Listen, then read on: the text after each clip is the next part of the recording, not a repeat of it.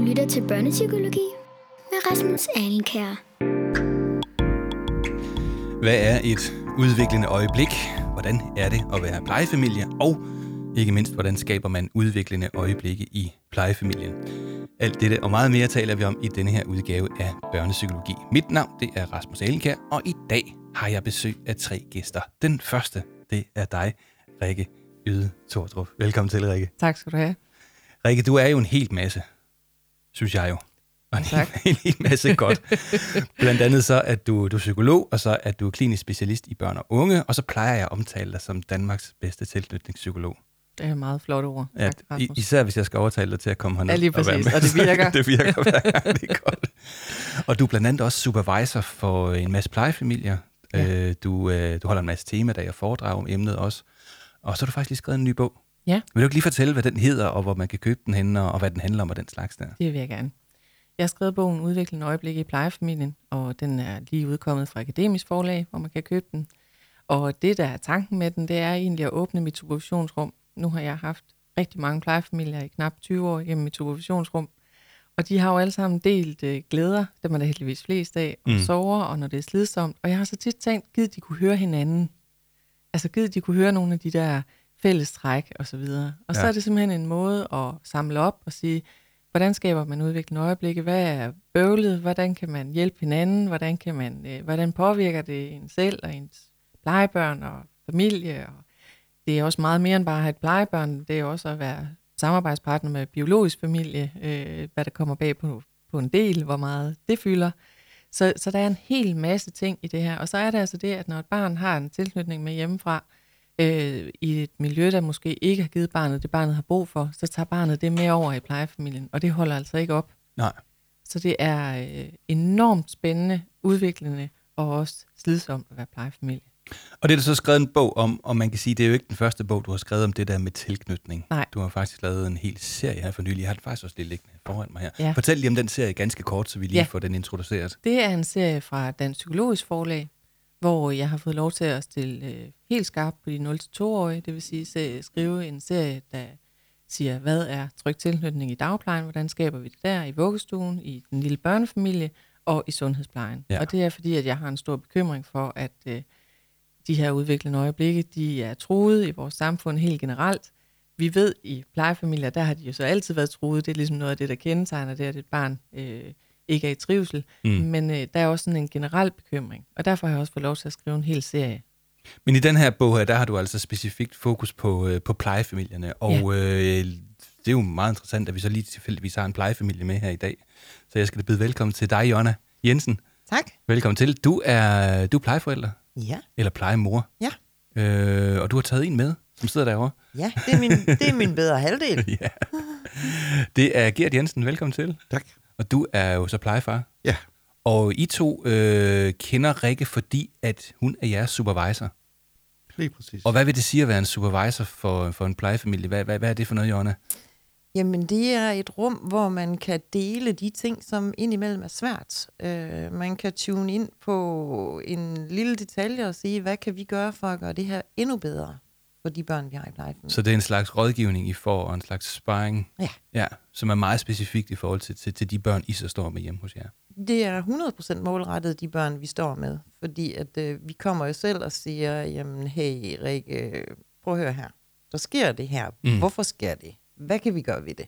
Og det har I været sammen om en del år efterhånden, tror jeg en 4 år, kan det passe, at I har haft et samarbejde kørende? Ja. Og det skal vi blandt andet tale om i dag. Vi skal tale om det der med, til at starte med, så tager vi den lige lidt forfra. Den der tilknytningspsykologi, den er altså ved at være stor i Danmark i øjeblikket, også andre steder, og især på børne- og ungeområdet. Så den skal vi tale om. Og så skal vi tale om, hvordan det er at være en plejefamilie, hvordan man bliver en plejefamilie, om det er fuldstændig problem og omkostningsfrit at være plejefamilie. Og så satser vi også på at gå lidt op sådan i sådan det helt store omdrejningstal til sidst, og så tale om, hvad er det lige, der sker i Danmark, og skulle vi måske kunne påvirke politikken på området her en lille bitte smule, så er det det, vi går efter. Så der er lagt i kakkelovnen til en ordentlig omgang dialog her fra studiet, og velkommen til i Børnepsykologi.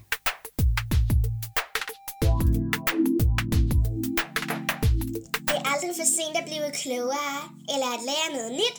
Så tak fordi du giver Rasmus Alenkær et lidt. Det kan nærmest ikke siges mere poetisk, Rikke. Hvad siger du? Hun er dejlig.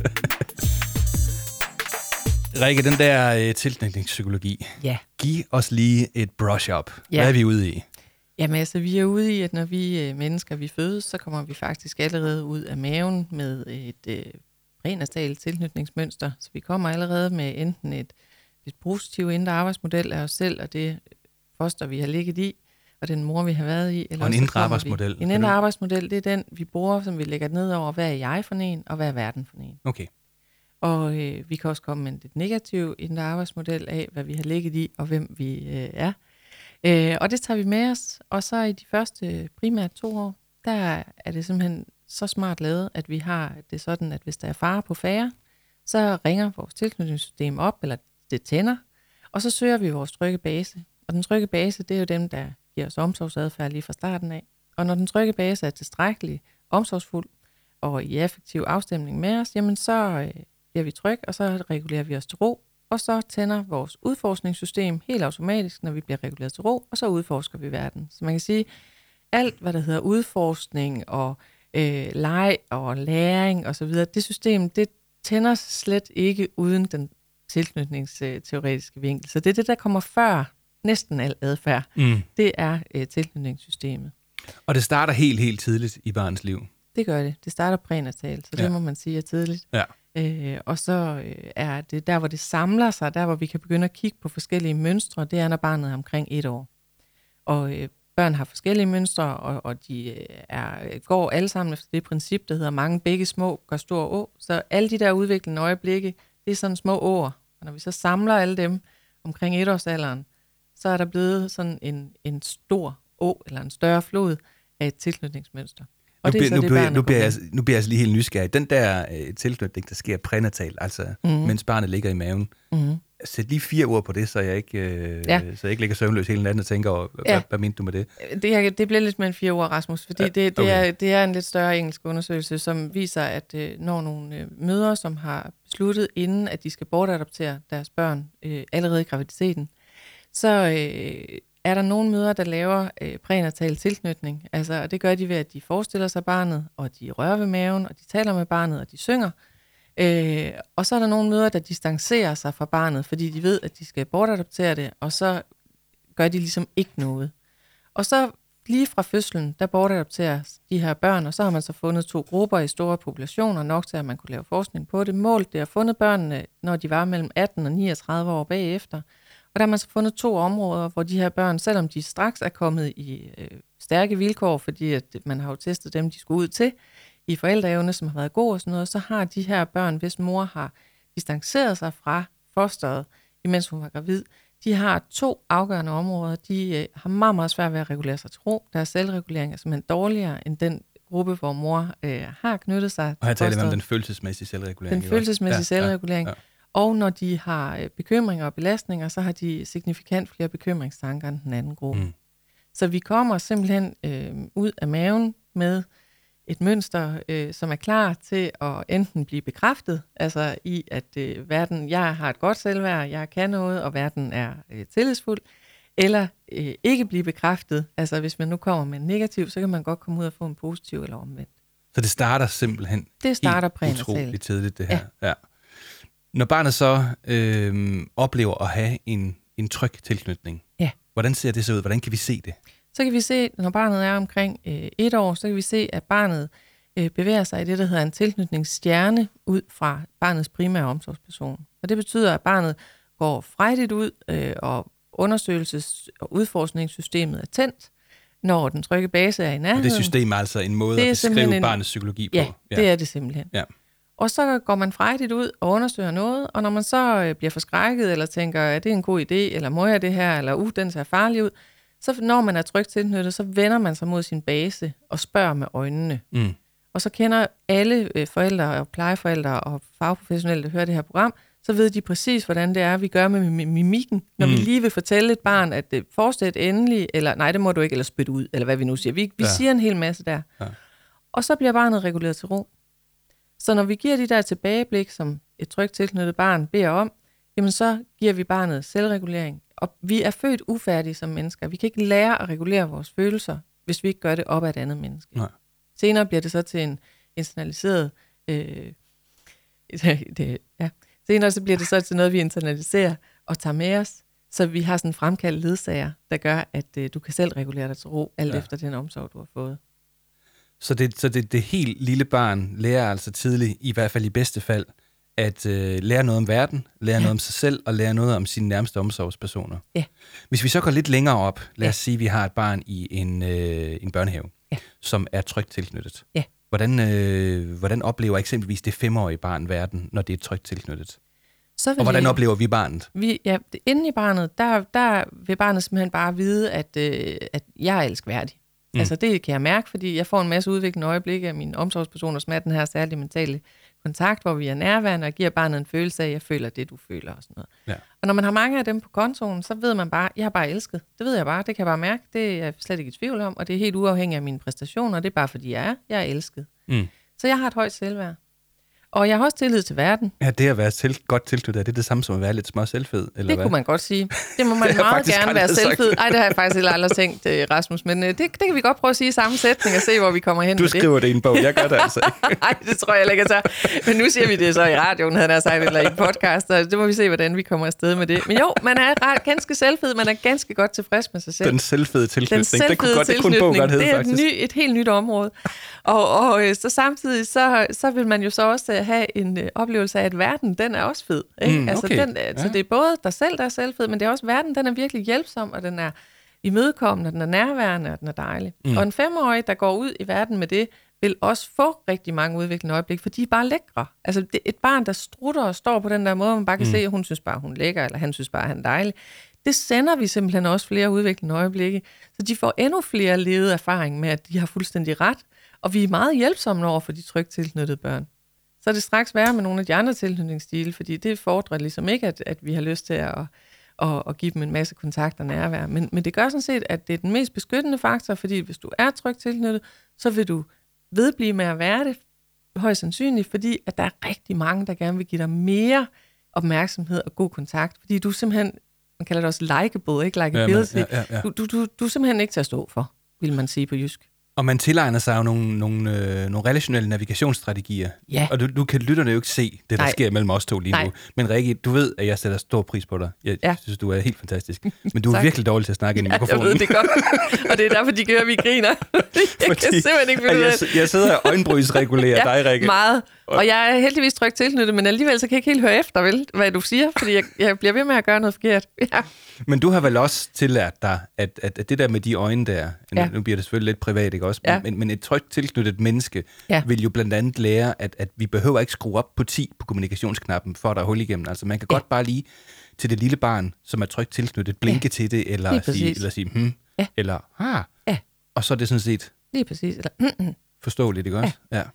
Når barnet så kommer i skole, du har jo åbnet mine øjne for en pointe, som jeg synes er rigtig væsentligt i forhold til skolestart, nemlig at nogle af de børn, vi får i skolen, oplever kvæg deres dårligt finansierede daginstitutionstid ikke en tilstrækkelig tilknytningsproces. Ja. Og det gør så, at når de kommer i skole, så har de jo vendt sig til, at der er ikke nogen voksne, man kan sådan navigere efter. Og så, jeg lægger jo mærke til, at ofte de små unger, så går de jo bare forbi. Ja. Og jeg mener unger meget kærligt, det går de små børn, ikke? Går forbi, når man siger, hov, nu skal vi alle sammen stoppe, og så er de faktisk ikke vant til, at man sådan skal kigge efter og lytte efter den voksne. Præcis. Og det er det, vi kalder, at man er blevet sekundær utrygt tilknyttet i dagtilbud på grund af lave normeringer. Og så går man selv uden at kigge sig tilbage, uden at regulere sig af voksne, og så regulerer man sig efter de jævnaldrende, og det bliver rigtig sjovt, når umodne nervesystemer regulerer sig efter hinanden. Så er der i hvert fald gang i gaden og ballade. Ja. Og det er en konsekvens. Så man kan sige, hvis man så er et plejebarn, som i forvejen måske kommer fra nogle kår, hvor man har fået utrygt tilknytning med hjemmefra, sådan at man ikke er vant til at have levet erfaringer med, at man selv dur til noget som helst, eller at andre er hjælpsom, så kommer man i dagtilbud med lav normering, og så kommer man videre ind i en skole, og så vil man helt klart være en af dem, der ikke kigger sig tilbage. Ja. For der er jo andre typer tilknytninger end den trygge. Ja. Skal vi lige tage et vy hen over dem? Det gør vi.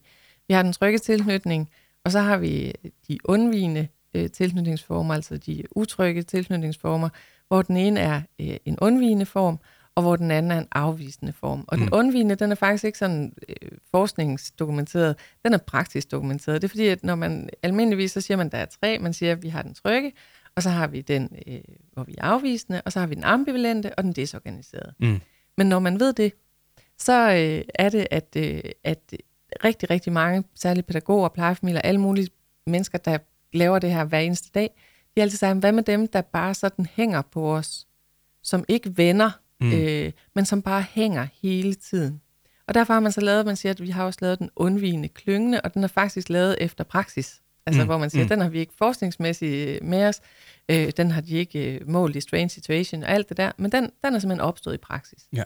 Så vi har nogen, der klynger. Og strange situation er en forskningssetting. Ja, hvor man fandt de her stile i sin tid længere tilbage. Ikke? Så vi har nogen, der klynger, og nogen, der går selv, og så har vi nogen, der vender hele tiden, der er ambivalente.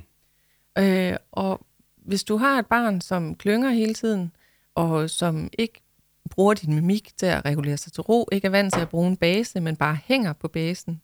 Og nu siger jeg klynger, som om det er et lille barn. Hvis vi nu siger, at det er et større barn, så vil barnet ikke hænge på hoften som de små. Det vil i hvert fald være upassende, hvis man var til 11, 12, 13. Så er der nogen, der går lige i nærheden, og ofte sådan siger, ikke også Ulla, ikke også Ulla, ikke også Ulla, ikke også Ulla, ikke også Ulla, ikke også Ulla. Altså man får simpelthen den der fornemmelse af, at de klynger sig til en. Og rigtig ofte så får man fornemmelsen af, at man vil ignorere dem, eller prøve at skralde dem af sig, eller man stikker af fra dem, hvis de endelig er optaget af noget andet.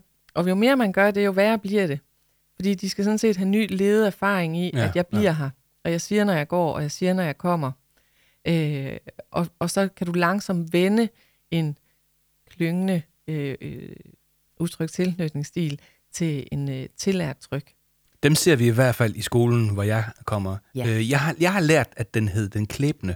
Ja. Men det kan den også godt hedde. Det er nøjagtigt det samme. Ja, det er jo en dansk oversættelse af noget engelsk forskning i forvejen, ikke også? Ja. Men der kan vi i hvert fald se de små børn. Ja. Jeg kan huske, da jeg var lærer, at man kunne godt, man kunne godt falde lidt i gryden, fordi at så kommer de op, og så tænker man, nej, giver du mig opmærksomhed? Gider du være helt heroppe på mit skød, når vi skal sidde og lave opgaven om, så gør du det. Det er da nok et udtryk for, at jeg er en god og tillidsfuld lærer. Men så finder man jo ud af, at de går jo altså ikke væk. Nej, de bliver der. Og det kan være på bekostning af andre børn i klassen, og også faktisk på bekostning af deres egen trivsel, fordi de knytter sig så meget til den enkelte lærer der. Så de har det faktisk ikke godt, de her børn. Nej, de er på overarbejde. Fordi at det er det eneste sted, de kan være for at regulere sig selv til ro, det er at klynge sig tæt på nogen, eller klæbe sig tæt på nogen. Ja. Og derfor får de ikke en internaliseret selvregulering overhovedet. Alle de børn, der bliver anbragt, er det nogen, der er dårligt tilknyttet? Langt de fleste. Du kan jo godt blive anbragt en netværksanbringelse, dine forældre kan jo dø, eller et eller andet. Eller, og du kan jo også godt blive anbragt, fordi at mor og far pludselig får det rigtig, rigtig skidt. Ja. Altså, hvor du faktisk har en tryg tilknytning hjemmefra. Du kan også godt have været primært ved dine primære forældre, der har været rigtig god, og så har du nogle sekundære forældre, der har nogle belastninger, der gør, at du ikke har forældreomsorgsevne ved den sekundære, og så dør den primære, eller bliver syg, eller kommer ud for en ulykke. Så du kan jo godt få børn i pleje, der har en tryg tilknytning faktisk, men det er jo sjældent. Hvis vi nu bare lige skulle være aktuelle, og nu er det ikke fordi, at vi skal snakke en masse Ukraine og sådan noget der, men det kunne jo godt være nogle forældre, der lige pludselig har oplevet noget skrækkelig krig og blevet traumatiseret, og derfor faktisk ikke er i stand til at tage sig af deres børn. Lige præcis. Men det kan jo godt være børn, der er trygt tilknyttet i den familie. Det kan det der. nemlig. Ja. Så man kan sagtens få, men det er selvfølgelig ikke hvis vi går længere ud end tangent, så kunne vi også sige, at der kunne også godt være, at der var nogle af de forældre, der oplever krig i øjeblikket, som vil have svært ved at lave en god tilknytningsproces for deres helt små børn. Lige præcis. Ja. Og det kan vi alle sammen have svært ved i perioder. Ja.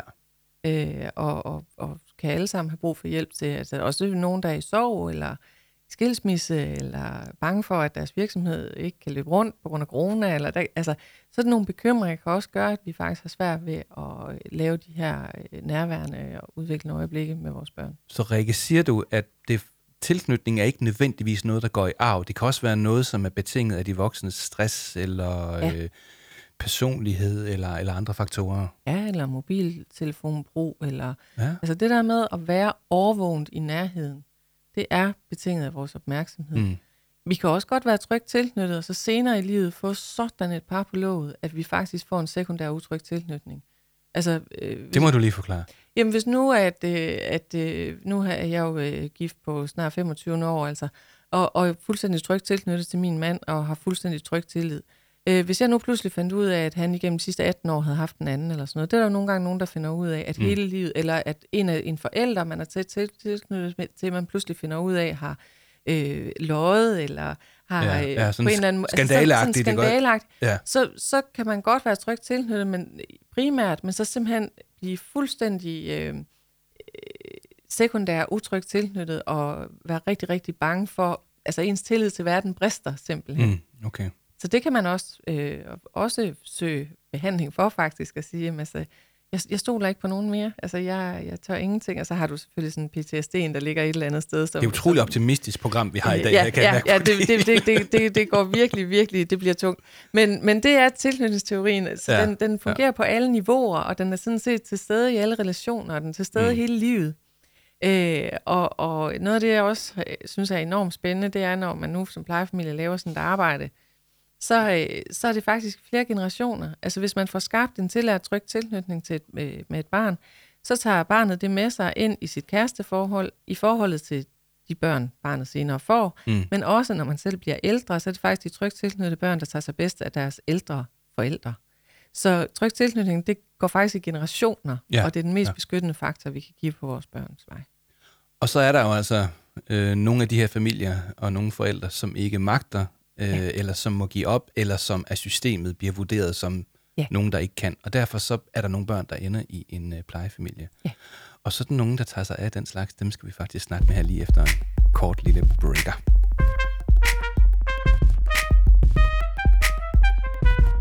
Jeg synes, at verden bliver et bedre sted, hvis der vi lytter til hinanden og børnepsykologi. Hvor det i dag handler om udviklende øjeblikke i plejefamilien. Jeg har lige talt med Rikke Yde Tordrup, det går jeg ud fra, at der ikke var så mange, der overhørte, og hun får en pause lige nu, fordi vi skal faktisk til at tale med de to andre gæster, vi har med i dag. Og det er jo altså dig, Jonna, og dig, Gert. Velkommen til. Tak. Hvor er det super, I gider at komme med her i dag. I er jo i en professionel familie. Ja. Kan man sige det? Ja, det kan man godt. Ja, og jeg tror, Jonna, du skal lige tale lidt med i mikrofonen, tror jeg. Ej, det var bedre, det der. Jeg er meget omhyggelig med de mikrofoner, kan I godt høre. Sig lidt om jer selv. Hvor gamle er I, og hvor kommer I fra, og sådan nogle ting der. Ja, men vi er midt i 50'erne nu, og vi bor i Skjern. Ja. Og har været plejefamilie i 20 år. Startende, da vores egen børn var mellem 11 og 16. Ja. Og så er der sådan løbende kommet ekstra ønskebørn til. Og I er gift med hinanden, ikke? Og har haft en almindelig sådan biologisk familie tidligere. Og hvor mange børn har I, siger du? Vi har 4 biologiske børn. 4 biologiske børn, ja. Og så startede I allerede der med at have plejebørn. Mens I havde dem. Gert, hvordan kom I lige på den idé? Jamen det var jo egentlig, vi stod ved et vendepunkt i vores liv.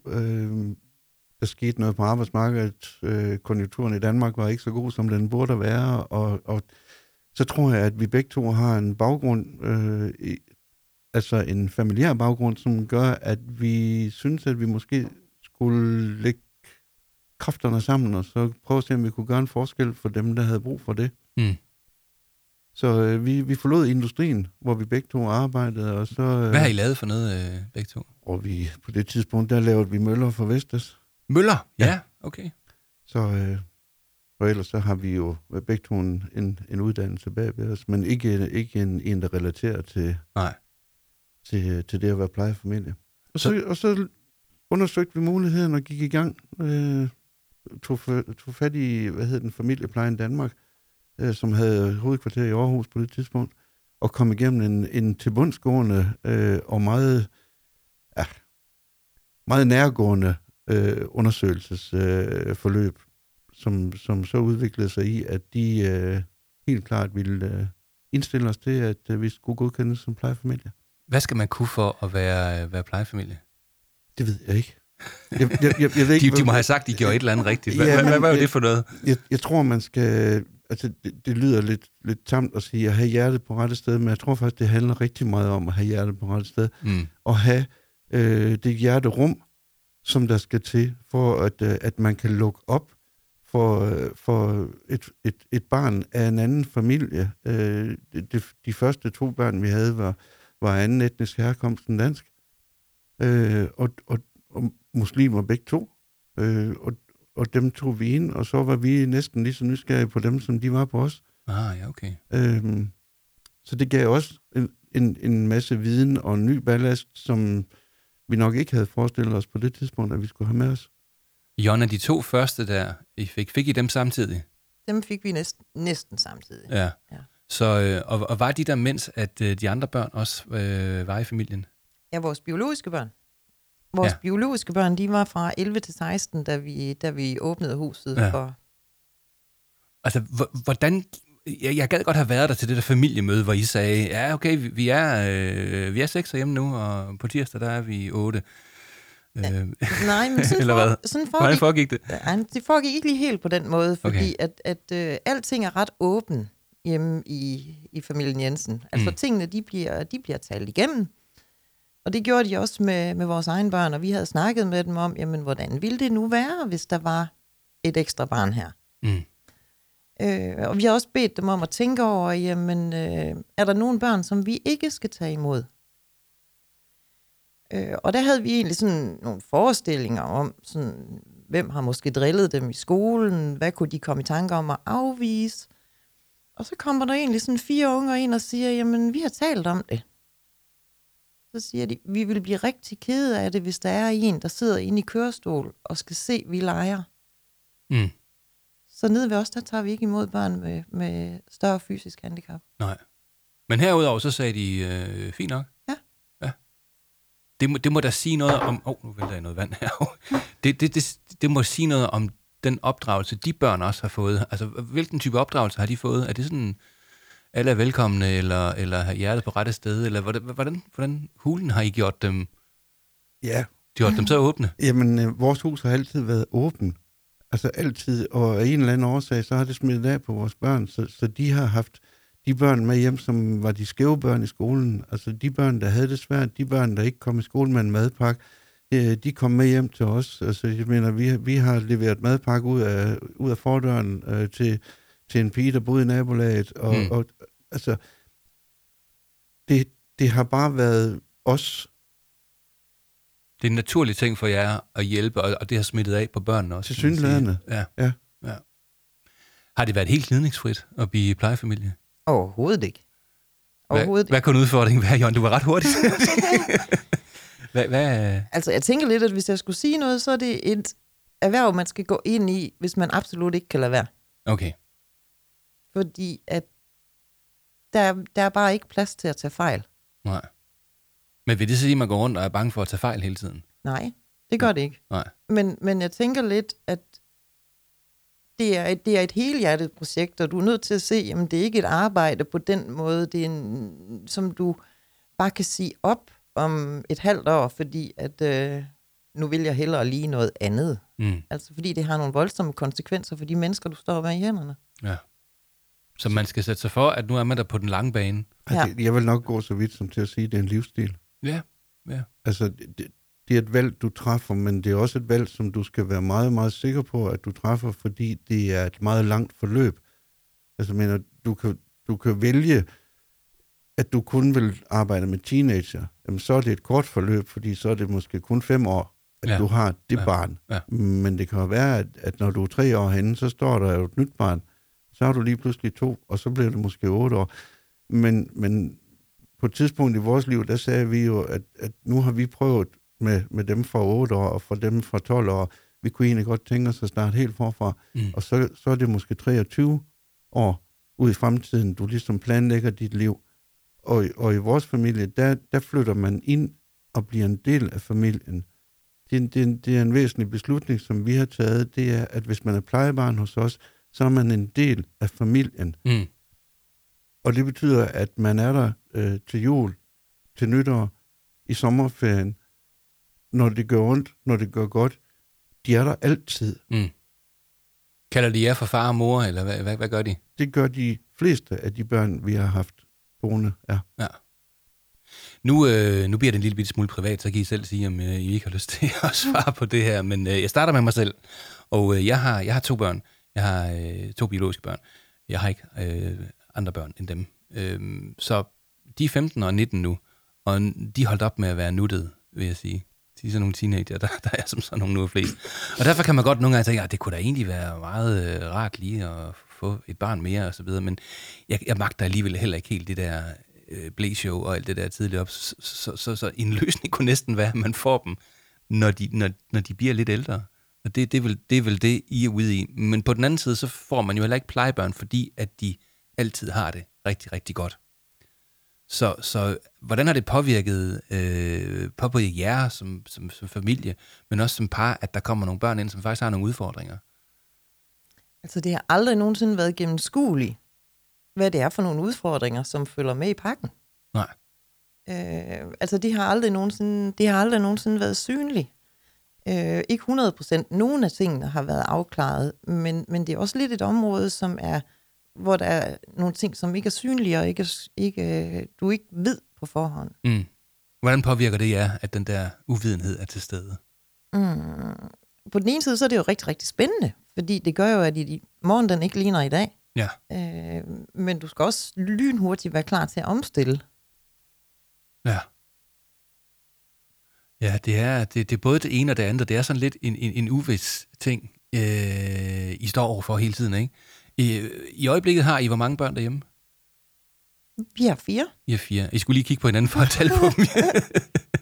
Vil det sige, at der er nogen på vej ud og nogen på vej ind, eller hvordan ser det aktuelt ud? Nej, overhovedet ikke. Nej. Overhovedet ikke. Og dem I har, går de almindeligt i skole, eller hvad er det for en type børn, I har?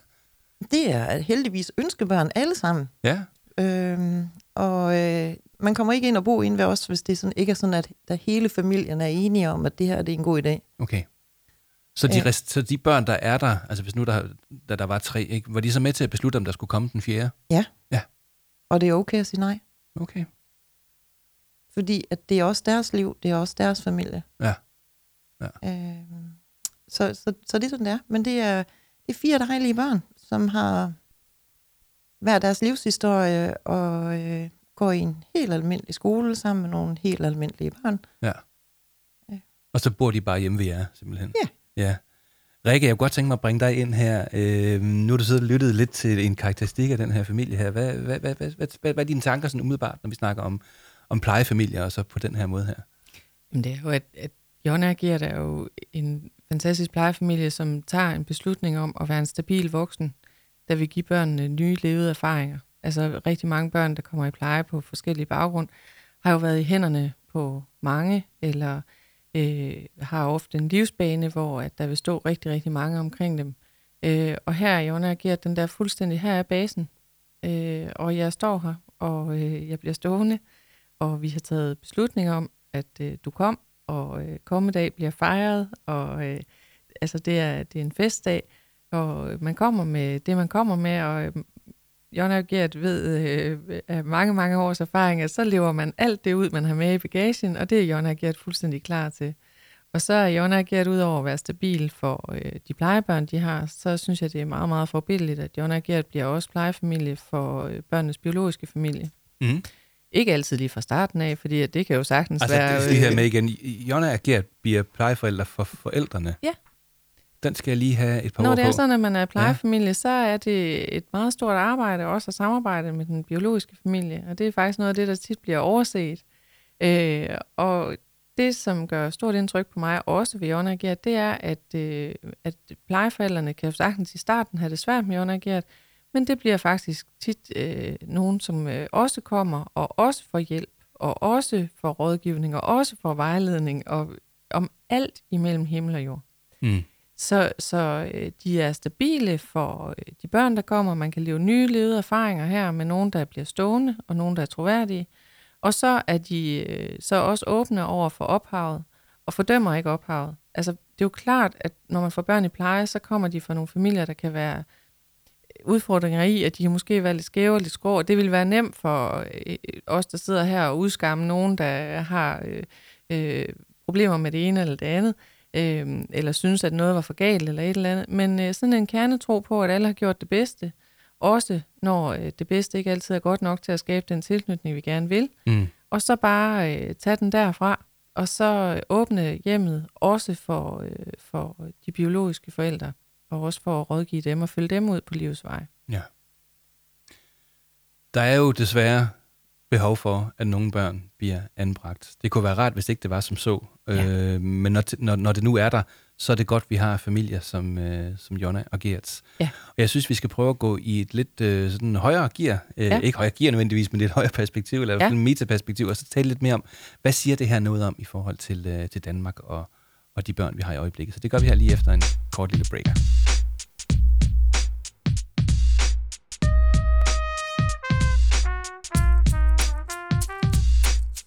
Alle de seje lytter til børnepsykologi. Og her mener jeg også Superman og Batman. Det er sandt som ammen i kirket, at Batman lytter til børnepsykologi. Og jeg er også rigtig glad for, at alle jer derude lytter med. Følg med inde på vores Facebook-gruppe, der hedder facebook.com/børnepsykologi, hvor man i hvert fald kan se et par billeder af dem, der er med, og hvis der i øvrigt kommer henvisninger og sådan noget, så ligger det også derinde. Gå ind og skriv jeres besøg med. Har du idéer til gæster eller emner, eller ønsker du i al beskedenhed at foreslå dig selv, så gør der endelig det. Og det kan du altså gøre inde på Facebook-gruppen, eller du kan skrive til mig, og så kan vi se, hvordan det går med det. Rikke, jeg kunne godt tænke mig lige at starte med dig. Denne her tanke om, og den her praksis med, at børn kan bo hos en anden familie, er det noget, vi gør for lidt? Er det noget, vi gør for meget? Hvordan er det med det? Det er jo et meget stort spørgsmål. Jamen, jeg tænker på, at du rækker ud Tordrup, altså så kan du det er bare tændt for knappen, så har du svaret, ikke? Altså noget af det, vi ved og kan se igennem de senere år, nu har jeg jo selv været døgninstitutionspsykolog i mange år, altså internt ansat på døgninstitutioner og ekstern supervisor. Og det er, at vi har lukket vores døgninstitutioner. Og det betyder, at de børn, der før var en af de utrygge tilknytningsstil, som er den desorganiserede, som er nogle børn, som har været udsat for voldsom omsorgssvigt og voldsom fysisk eller psykisk smerte. De børn, de blev tidligere anbragt på døgnophold, hvor man simpelthen sagde, her skal vi simpelthen være i treholdsskift, sådan at vi kan give dem nye levede erfaringer i deres tilknytningssystem, og sådan at vi ikke kommer til at simpelthen gå i klins med dem, fordi det gør man jo meget, meget ofte, når de nu lever de her ting ud, som de har erfaring for. Da vi lukker de mange døgninstitutioner, så sker der ligesom det, at nu skal alle børn næsten ud og prøves af i plejefamilier. Og det kan jeg godt være noget skeptisk overfor, i forhold til, at det er som om, at alle børn skal ud, og så jo måske bryder anbringelsen sammen 2 eller 3 gange, inden man så siger, at det her, det er for svært, det her barn har været udsat for mange ting, det kan man ikke rumme relationelt og reparere på et par. Det vil være smukt, og det vil være skønt, men det her par vil, altså familien bryder sammen, man kan gå fra hinanden. Så jeg synes, at målgrupperne har rykket sig, plejefamilierne får i de 20 år, jeg har været med, mange børn i dag, som tidligere var blevet børn, der skulle på institution. De børn, der tidligere var i plejefamilie, hvis jeg skal være lidt fræk, så er der nogle socialforvaltninger, der tænker, at det kan klares med et efterskoleophold. Og så har vi dem, der egentlig måske bare lige skulle klares det med et efterskoleophold tidligere. Jamen, de er helt væk i det her. Så, og der er faktisk rigtig mange efterskoler, der gerne vil tale om de her børn.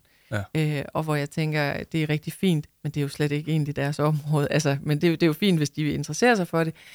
Men der er ikke tvivl om, at man får meget, meget svære børn, som har meget, meget svære relationelle tilknytningsskader ude i plejefamilierne. Man fornemmer jo en trend, ikke? Altså, at der skal være forsøgt noget andet, før vi må gøre det, der skal til. Og vi ser den jo både der, men vi ser den jo også i skolen, ikke? Også, hvor det er så svært at få en specialklasseplads. Og hvis du kommer, nu sagde jeg, at hvis du har en utryg tilknytning, så har du et lavt selvværd, og du har mistillid til, at verden kan hjælpe dig.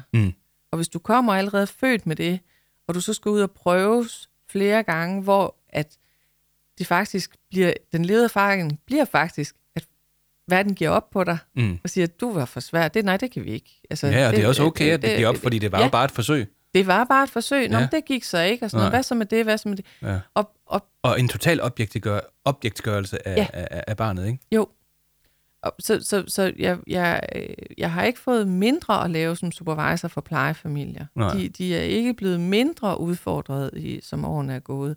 Omvendt så er der så noget, der tyder på, i hvert fald fra klinisk praksis, at plejefamilierne kan jo så også noget med de her børn, hvor os, der har været på døgninstitutionerne, må sige, wow, altså hvis de kan stå der, hvis de kan som Jonna agere, blive stående, så kan de faktisk få de her børn længere, end vi kunne i institutionsverdenen. Spørgsmålet er bare, om de kan holde til det som plejefamilier, Men det er der heldigvis nogen, der kan. Og så går det altså de her børn bedre, end hvis de var kommet. Og det skal vi jo lige spørge vores panel til, som sidder ved siden af Ressa. Hvad hulen er det, der gør, at I kan stå som, med al respekt, ikke professionsuddannede, børnefaglige voksne, og så klare den opgave, som de ikke kan derude, hvor der er ansatte psykologer og pædagoger, jeg ved ikke hvad til. Hvad er det, I kan? Altså, og kan vi trække det ud på sådan en sprøjte og sprøjte det ind nogle andre steder, eller destillere det? Eller sådan det kan vi nok desværre ikke, men jeg tror jo, en af vores forsvar er, at vi er der. At vi er der hele tiden. Vi er ikke på treholdsskift. Vi ser alle facetterne og mærker dem alle sammen. Vi er også med, når der er ro. Vi er der ikke kun, når der er storm i glasset, vel? Altså, vi har det hele. Vi har noget at byde ind med. Vi har noget at bygge ud med, og noget at samle om, hvor man ligesom skal læse det i en rapport, hvis man kommer fra hjemme, har været hjemme i 2/3 af døgnet, og skal så på arbejde igen, så skal man til at læse op på, hvad der skete med det her barn. Det skal vi ikke. Nej. Vi tager en break. Den anden del af det er, at vi kender hinanden så godt, at vi kan give hinanden en pause, når vi har brug for en pause. Og det kan være en pause, der er på et par timer, det kan også være et par døgn, vi har brug for en pause, hvor den anden så bare tager det mere. Men så det er et teamwork, I kan lave? Det er et kanon teamwork. Som er 24 timer i døgnet, simpelthen. Ja. Jonna, jeg ved ikke, om man kan spørge på den her måde. Nu kan jeg jo prøve, så kunne du bare sige, at det gider ikke svare på. men nu siger Rikke noget om, at hvis vi har børn, der er udsat for mange forsøg, og sådan eksperimenter med, hvorhen de skal bo, den slags, så går det galt. Er der sådan en... du spørger på 2 måder. Er der en alder, der er bedst at få børn i pleje? Og punkt 2, er der en alder, du bedst kan lide at få dem i pleje? Ved du hvad, alle børn, der har brug for et andet hjem, end der, hvor de er født, de kan have alle aldre. Men hvis der går alt for lang tid med at finde ud af, hvad det her barn har brug for, så bliver barnet også ældre. Og det vil sige, jamen så er der et længere forløb, hvor der måske er flere og flere og flere svigt. Ja. Og det betyder, at det bliver rigtig, rigtig svært at få lavet kom hen til, hvor du kan modellere og hjælpe det her barn hen til at blive en ansvarlig voksen, der kan selv. Okay. Så det er sådan noget med, hvad er graden af belastning kontra den tid, du har til at få det bedste ud af det. Så der er en indikation på, at det ikke må være alt for sent, man får barnet. Er der så noget, I er bedst til hjemme hos jer? Er det teenager, eller er det de helt små, eller hvad er I gode til? Du må gerne hoppe ind, Gert. Jamen, vi er jo, uden at forherlige mig selv, så vi jo lykkes med børn i alle aldre. Ja. Og jeg tror, det handler mere om, at den målsætning, vi har for barnet, når vi får et barn ind, altså når vi har haft et barn i lang nok tid til, at vi kan sige, okay, det er den her pakke, vi har fået nu, jamen så kan vi jo lave en målsætning. Altså hvis du får en teenager på 13, så har du ikke ret lang tid, inden at tiden den løber ud. Så der skal din målsætning jo ikke være, at du regner med, at du skal arbejde med dem til de er 35. Nej. Det kan godt være, at vi skal, men det er, når de vender tilbage. Det gør alle vores plejebørn. De vender tilbage og beder om hjælp til selvangivelsen og alle mulige ting, selvom de er flyttet hjemmefra for lang tid siden. For de er jo en del af familien. De er jo en del af familien. Ja. Rikke, jeg kunne godt tænke mig at spørge dig, altså, nu bliver det sådan helt cool cash-agtigt. Altså, er der gode penge i at bruge plejefamilier for vores samfund? Altså, det koster jo nogle penge. Det skal det også, for det er et arbejde, man laver. Er der en fordel i at bruge plejefamilier for de børn i forhold til, hvordan de ellers vil belaste eller påvirke samfundet økonomisk efterfølgende? Ja, det er der. Altså, man kan jo så sige, at vi skal lige passe på med, at det ikke bliver en spareøvelse for at de børn, der har brug for, at der er rigtig mange omkring dem. Altså dem, der stadig måske havde brug for nogle døgn. Ja. Det må ikke blive en spareøvelse, men det er en meget, meget, meget god investering, og det er en god investering så tidligt som overhovedet muligt. Altså i forhold til tilknytningssystemet, så skal vi altså ind, mens de her begge er meget, meget små. De her begge er dårlige levede erfaringer i relation. Og jo mindre de begge er, jo bedre er oddsene. Altså jo det er så stor en beskyttende faktor, at så kan barnet godt have en del risikofaktorer oveni. Og det er også det, Jonna siger, det er ikke alderen på barnet som sådan. Jo, at helst ikke være meget, meget gamle. Men det er belastning og beskyttende faktorer op imod hinanden. Og så sige, hvad har vi af tid her? Og der er plejefamilierne helt fantastiske til at give et nyt, stabilt miljø og lære nogle nye erfaringer i. Men det er bare en væsentlig pointe, vi må ikke sige, det er den eneste. Det må vi ikke. Det er nemlig det ikke også. Og der skal også følge noget med, fordi man skal jo huske, at nogle af de børn, der så tidligere har været treholdsskift omkring, og uddannet personale, der også skulle på kursus, som også fik supervision på ret højt niveau og så videre, det er tendens til, at der ikke helt følger det med ud i plejefamilierne. Så de mennesker, der investerer det, som vi hører Jonna Agere gør her, og som tager det her ind som en livsstil, og give børn ny leveerfaring, de skal minimum have det samme, som man havde stillet op omkring døgnbehandlingsinstitutionerne, hvis ikke mere.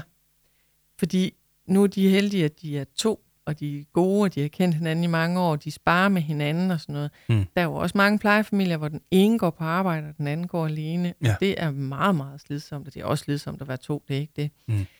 Men for eksempel supervisionsrummet, mener jeg jo, er rigtig, rigtig afgørende, og grupper, så man har kollegaer, man kan snakke med hinanden og så videre, og kurser og faglighed, men ikke sådan, at det bliver for kunstigt. Rigtig mange af de plejefamilier, jeg har faktisk dem alle sammen, de er så sindssygt dygtige i det, vi hedder tavsviden. Altså, når jeg tager ud og besøger de plejefamilier, så kan jeg sidde og se dem spise morgenmad, og så kan jeg fortælle dem, at de havde 38 udviklende øjeblikke på 17 minutter, og at deres børn har lavet 4 tilbageblik, og de vil bare kigge på mig og sige, meget muligt, Rikke, men vi spiser bare. Okay. Og jeg elsker det der med, og nu griner I også, fordi jeg har gjort det så mange gange, når I sidder og fortæller om et eller andet, så siger jeg, er I godt klar over? Er I godt klar over? Er I godt klar over lige der? Er I godt klar over lige der? Der lavede vi en ny erfaring. Og det er I vant til. Altså, de sidder og fortæller om deres sommerferie ved en badebro, og et eller andet, der hoppet ud, og så bryder jeg ind og siger, er I godt klar over, at I lige gav ham nye ledererfaring? Så det er det, supervisionen handler om, at få i talesæt den tavse viden, blandt andet. Og så kunne jeg godt tænke mig at spørge, er det eneste? Det er nok et meget ladet spørgsmål, fordi der må vel også være noget, der handler om supervisanterne, altså dem, der modtager supervision, som par og som relation og sådan noget. Hvor meget er der af den slags? Masser. Jamen, der er både det, der handler om dit eget tilknytningssystem, altså hvordan går børnene i dit eget? Altså personligt? Personligt, helt personligt. Ja. Hvordan går man i hinandens? Og at nogle gange så kommer man jo bare og siger, i dag skal vi bare have lov at læse af, fordi ellers så slår vi et barn ihjel i eftermiddag. Super, så det vi gør. Så er det nok bedst lige at få læst lidt så af. læser vi af. Ikke? Og andre gange, jamen, så er det, vi skyder ind. Men det, der er vigtigt for mig også, det er, at det er ikke sådan, at hvis man sidder og overvejer derude at være plejefamilier, vi mangler plejefamilier, det vil være rigtig dejligt, hvis der var flere, der ville det, men som også man skal tage sig... at det er en livsstil, og det er ikke sådan noget, man bare lige kan prøve, og så aflevere det. Det kan man, altså, det må man ikke.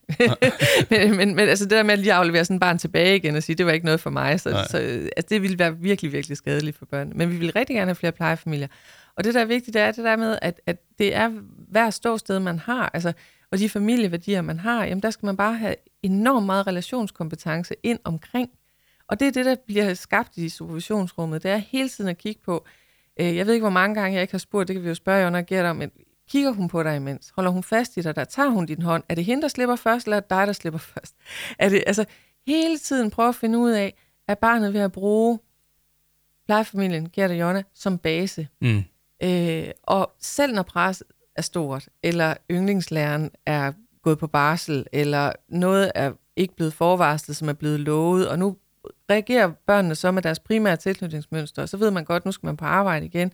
Hvordan reagerer børnene så på plejefamilien? Jamen begynder de så at tro på, at plejefamilien kan hjælpe mig nu her. De rækker ud, de kommer ind, tror de også på, at de selv begynder at have evnerne til det. Så det der med hele tiden, og det er i små bitte klip, altså jeg mener vitterligt, det der med, at det er en beskrivelse af en badebro, eller ned ad en skibakke, eller de der helt nære, hvor jeg siger, hvordan fulgte I, hvordan kigger de? Hvordan gik jeg op? Så væltede hun. Hvad gør hun så, når hun vælter? Hvor kigger hun så hen? Hvad gør de andre, når hun vælter? Når de er 3, og der er en, der ikke kan. Hvordan? Det er et meget langt eksempel, det her, Rikke. Ja. Men det er helt inde i de der bitte små ting. Og særligt, hvor er deres øjne, og hvor er deres opmærksomhed. Så det er Jonna Agere vant til, sådan at jeg punktuerer det. Det var ikke, fordi jeg skulle skyde den ned, men det er jo bare for at illustrere, hvor tæt man faktisk skal på for at supervisionen egentlig har sin effekt. Og nu touchede du sådan lige på det ganske kort, det der med, hvis nu man skulle vælge at blive plejefamilie, og vi har brug for flere. Jonna og Gert, hvis nu man overvejer, sidder derude, går derude, hvorhen man nu er, og overvejer, det kunne da egentlig måske godt være, det var noget for mig, det der plejefamilie. Hvorfor en overvejelse skal man så tage som den første? Eller hvad skal man gøre, tænke, se, høre, føle? Man skal starte med at gå ud og kigge sig selv rigtig meget i spejlet. Og finde ud af, om man mener det her helt fuldstændig inde i hjertet, og om man godt er klar over, at det ikke er et arbejde, hvor du kan melde dig syg, fordi du har corona, eller 5 ugers ferie, det er en by i Rusland, og pensionsopsparingen skal du selv større for. Og, altså, der er rigtig mange sådan vild vest arbejdsvilkår indover, som også tager din energi. Ja. Den energi, som du egentlig er ansat til at bruge på børnene. Det tænker man skal overveje. Så det er en krævende ting. Gert, hvad skal man tænke eller gøre? Jeg blev faktisk, jeg var på kursus forrige weekend, og så var der en, der sagde til mig, jamen, jeg har egentlig tænkt, eller vi har egentlig tænkt på, om det var noget for os. Nu ved jeg jo, du er i det. Og så siger jeg, jamen, så går du hjem og sætter telt op sammen med din kone. Læg brugsanvisningen væk, og så sæt teltet op. Okay. Hvis I kan det, uden at verden bryder sammen for jer, så kan I jo sende en ansøgning til tilsynet for at spørge, om I kan blive godkendt. Altså, hvis ikke man kan samarbejde om så simpel en ting, som at sætte et telt op, uden at have en brugsanvisning, et telt med mange stillinger, et fortelt til en campingvogn, så skal man ikke kaste sig ud i det her. Nej. Fordi lige pludselig, så mangler der en stang, eller en pløk, eller en snor, og den skal du så lige selv opfinde. Altså, man kan kunne noget sammen, inden man skal gøre det for andre. Og det synes jeg er en vigtig point i det her. Og så synes jeg da i øvrigt, at de fleste, som mener, de kan det der, de skal prøve det her, og så skal de se at få sendt en ansøgning, fordi tilsynet skal nok tage stilling til, om de også vurderer, at de kan samarbejde. Så det er jo faktisk en vigtig pointe. Man skal ikke selv vurdere, om man er god nok. Det er der nogen, der skal hjælpe med. Man skal starte med at søge om at blive godkendt. Ja. Må jeg lige spørge, inden vi går videre til den næste ting, som jo altså er ønskelisten her lige om lidt, hvor vi skal se, om vi kan få bundet nogle knuder på hele den her lange samtale her. Er I to blevet lykkelige af at have et liv som plejeforældre? Gert, du siger ikke noget. Jeg kigger meget historisk op på Jonna. Er I blevet lykkelige? Det ved jeg ikke. På mange områder, ja. Men det er ikke udelukkende på grund af at være plejefamilie. Nej. Altså, vi har en grundlæggende tro og tillid til hinanden. Ja. Og ved, at jamen, det barn er ikke inde i vores hus endnu, som kan spille den ene ud imod den anden. Altså, man bliver nok verdens bedste teamplayer af det her. Mm. Så det har gjort jer noget godt i forhold til samarbejdet og sammenholdet? Helt klart. Har der været momenter af lykke, så om ikke andet? Ja, det må der være mange, mange af. Vil du også have det ord indført, Gert? Jeg vil gerne have det ord indført. Jeg tænker bare, at vi ikke er blevet lykkelige af at blive plejefamilie. Nej. Vi var lykkelige før, og det har vi taget med ind i det. Ja. Og det tænker jeg er vigtigt. Det er en god måde at sige det på. Ja.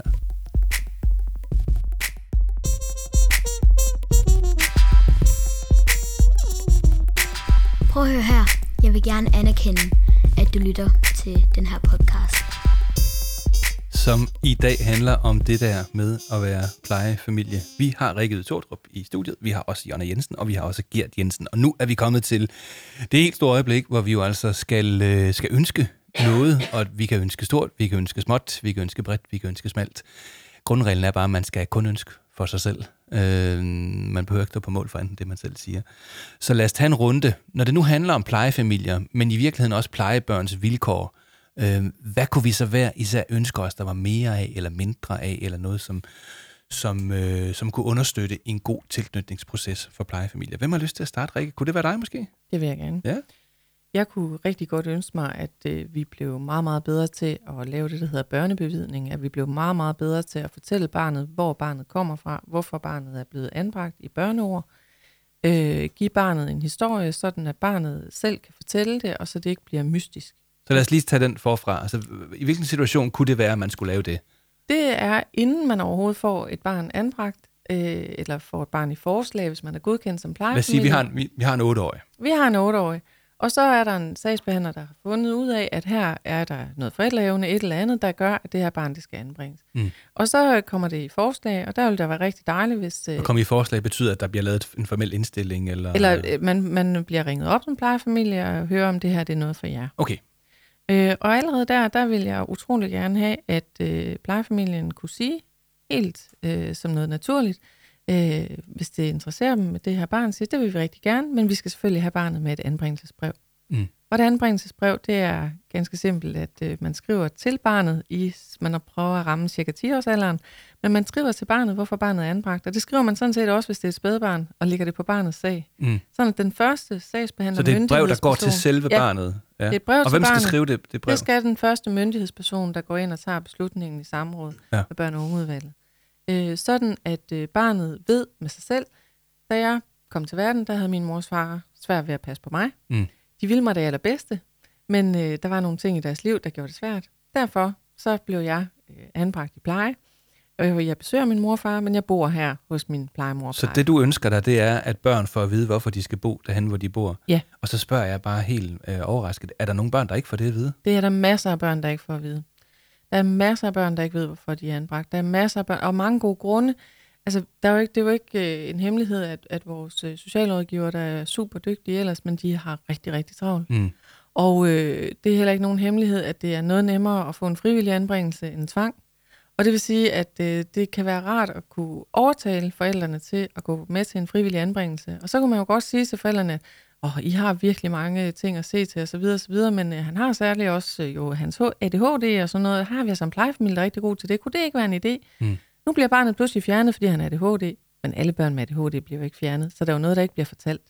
Så for at hans historie ikke skal blive, at han var forkert og ikke kunne være hjemme, så skal vi have lavet den om til, hvorfor var det? Altså de der forældreevneundersøgelser skal også omtales til børnene respektfuldt og ordentligt. Min morfar ville det allerbedste, men der var nogle ting i deres liv, der var så svært, at de havde svært ved at passe på dig. Ja. Og det vil jeg ønske, fordi nu er det her ønskelisten, det er det jo. At alle børn blev bedre til. Og der kommer en ny bog, der hedder Barnets Perspektiv, her den 2. maj, hvor der er fyldt med skabeloner til at lave børnebevidning. Er det en bog, der hedder noget med tilknytning i overskriften, eller er det... Nej, den hedder Barnets Perspektiv. Så du går fuldstændig alternativt på den her gang? Nu går jeg derind, hvor... Altså, det handler jo om at styrke tilknytningen. Jamen, bare i dit forfatterskab, tænker jeg. Hvis der kommer en bog, der ikke hedder noget med tilknytning i, så er det nyt. Ja, det er rigtigt. Jeg går all in, fordi at vi skal have fortalt børnene, hvorfor, sådan at deres fortælling om sig selv er en indre positiv arbejdsmodel. Det var et godt ønske. Ja, lad os... Jonna, vi går videre til dig. Hvad kunne du ønske dig? Jeg kunne godt ønske mig, at man... der blæser jo nogle politiske vinde omkring ordnede forhold for plejefamilier.